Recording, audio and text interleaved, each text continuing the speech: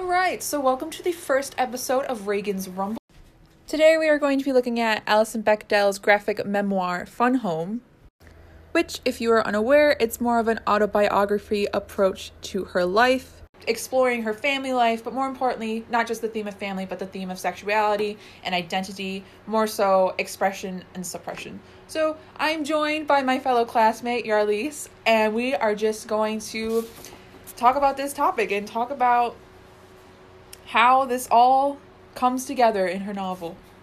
So I think even from the beginning of the book, Yarlise, I don't know if you would agree with this, but we see the suppression of her identity pretty young because she's like her father's doll in a sense, where it's like Bruce wants her to dress up a certain way and she's like, no, I want to be able to express myself, but he's kind of under the impression, this is my house, this is my rules. If you're living here, you're going to do what I want you to do. I want you to be dressed up. I want you to have the perfect hair, the perfect clothes. I just want you to be my dress-up doll. Yes, Reagan, I completely agree. And you can even see that in the scene where he's like freaking out over the bow in her hair. Right, when they got, after she was playing basketball and the barrette fell out and he's like, you need to keep this in, and he threatened to beat her. Yeah. You see that it's really important to him that his daughter looks the best. But then it's like, why does she have to look that way? It's interesting that he cares so much about her appearance when it's, it's her appearance. It's not him, it's her. And I think what's interesting about that is they kind of express their own identities through each other. So Alison wanted her dad to be more masculine, and I feel like she felt like she had to make up for it in effect. So she went out of her way, she was more tomboyish, and her father wanted to express his femininity through his daughter. So he was always dressing her up in these clothes that I'm sure he wished he could have worn. So we just see him living through Alison because it's the life that he wanted to live and he didn't get a chance to live, because we see in the book that Alison finds a photo of her father dressed up in a woman's bathing suit and she's not sure. She's like, is this a fraternity prank? Is this something he's doing intentionally?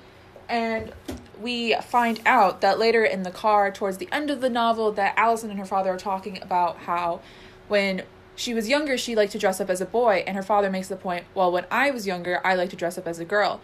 And they don't really go anywhere from there. They just kind of leave it. It was like they had this moment of recognition, but it didn't go anywhere else.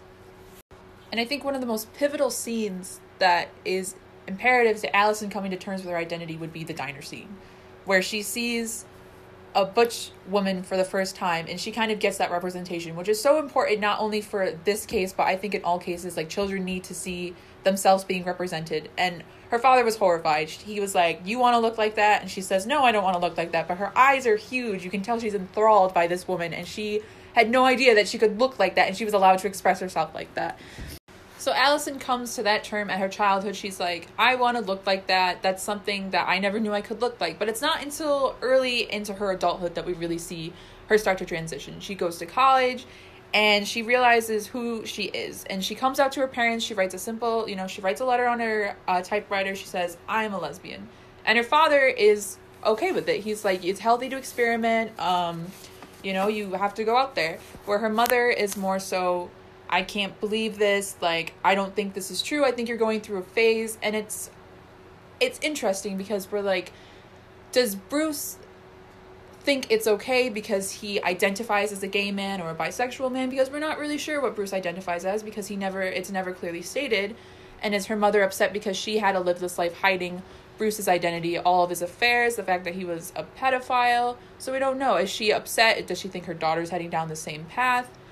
We're not sure. So we talk about college. We talk about the fact that she comes out in college. She is more confident with herself. She's having more experiences. She goes to the library. She takes out all these books. She reads up on it.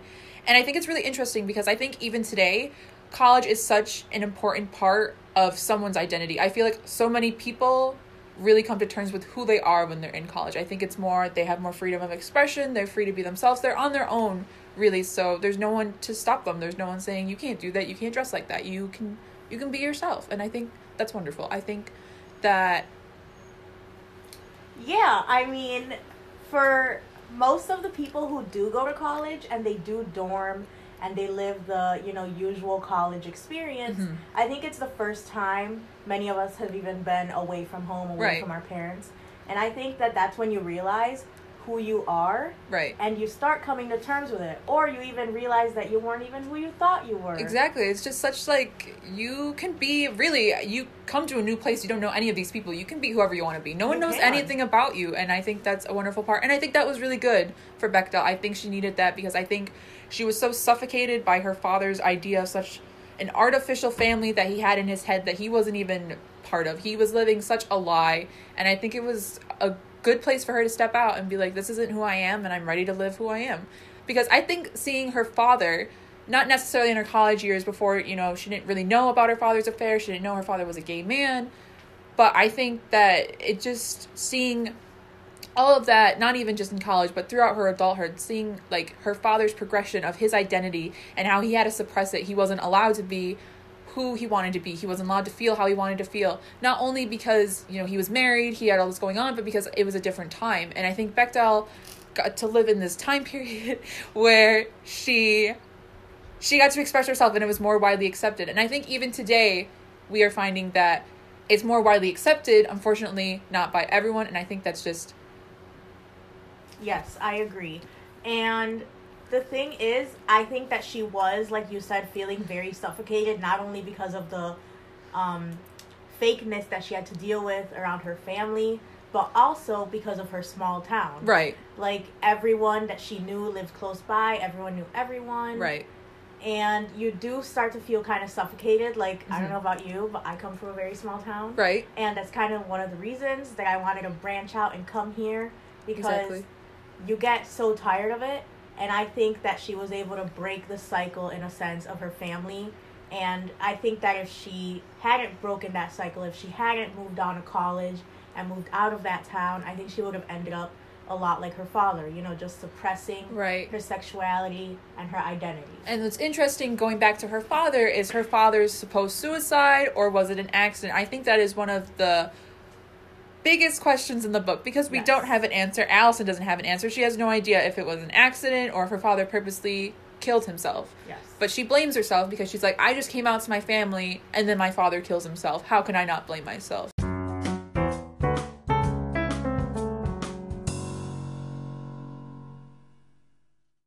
So we see that this is an autobiography. It's an autobiography of Bechdel's life, but we also can kind of see how it becomes almost a biography of her father's life, because so even though we're seeing Allison's journey to come to terms with identity, come to terms with her sexuality, we're seeing Bruce's, his identity crisis, his identity journey as well, just not as apparent as Allison's. We see bits and pieces of it. We can, like, make inferences to it. We can be like, oh, he's doing this because he's this.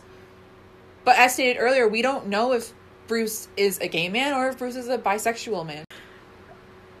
Well, you see, Reagan, I think that, you know, a big part of her life journey is kind of incorporated with also Bruce's journey with his identity. Yes. Because, like, as stated before, if Bruce had, and she brings up this point in the book, if Bruce had come to terms with his sexuality and his identity, would she have even been born? You're absolutely correct. I think that it was important for him to not express his identity. For whatever reasons, he chose to not express his identity, because he felt like he couldn't, because he chose not to. He just wanted to live maybe a normal life, so to say. Allison nor her siblings would have existed. And I think the fact that maybe that's what he sees, maybe that's what's frustrating to him, or maybe not even frustrating, but maybe it's he sees his daughter more so in adulthood, that she gets to express himself, she gets to be who she wants to be, and he's like, wow, I wish I could have been that. I wish I could have had the opportunities you had. And maybe that's why he was so frustrated with her and wanted her to be such an image in his head when she was going through childhood, because he's like, this is how I feel, this is how I identify. I don't want my daughter to be like this. You know, I want her to be who she's supposed to be. I want her to fit my image, and I don't want her to go off the tracks. And I think the more she grew up and the more she's like, this is who I am, I can't help it, he was like, you're right.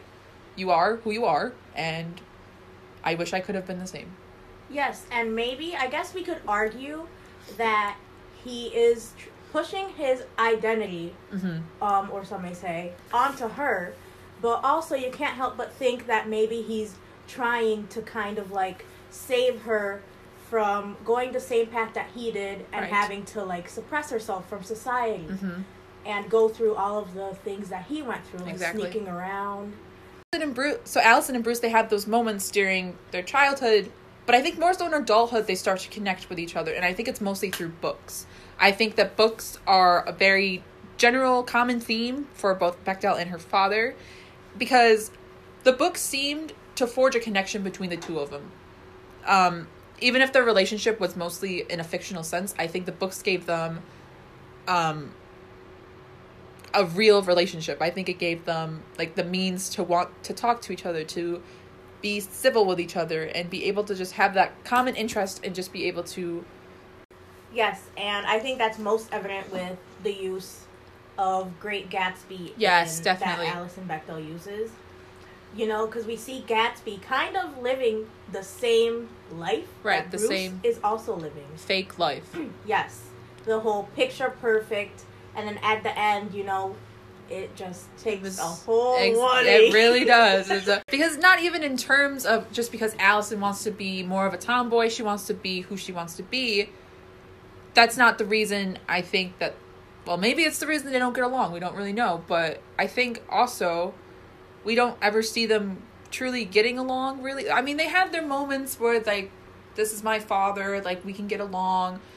But... Yes, and I think when you have a difficult relationship with, you know, a parent, I think finding even the slightest bit of connection is very important to, like, just at least know that you at least have that. Like, at least she has books that she can talk to him about.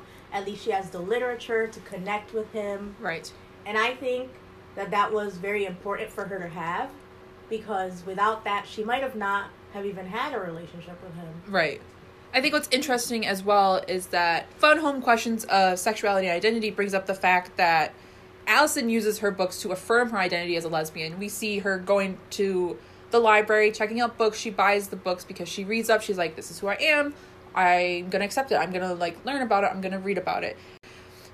Bruce uses his books as an escape because he prefers the fiction world to his reality because he doesn't want to face his reality.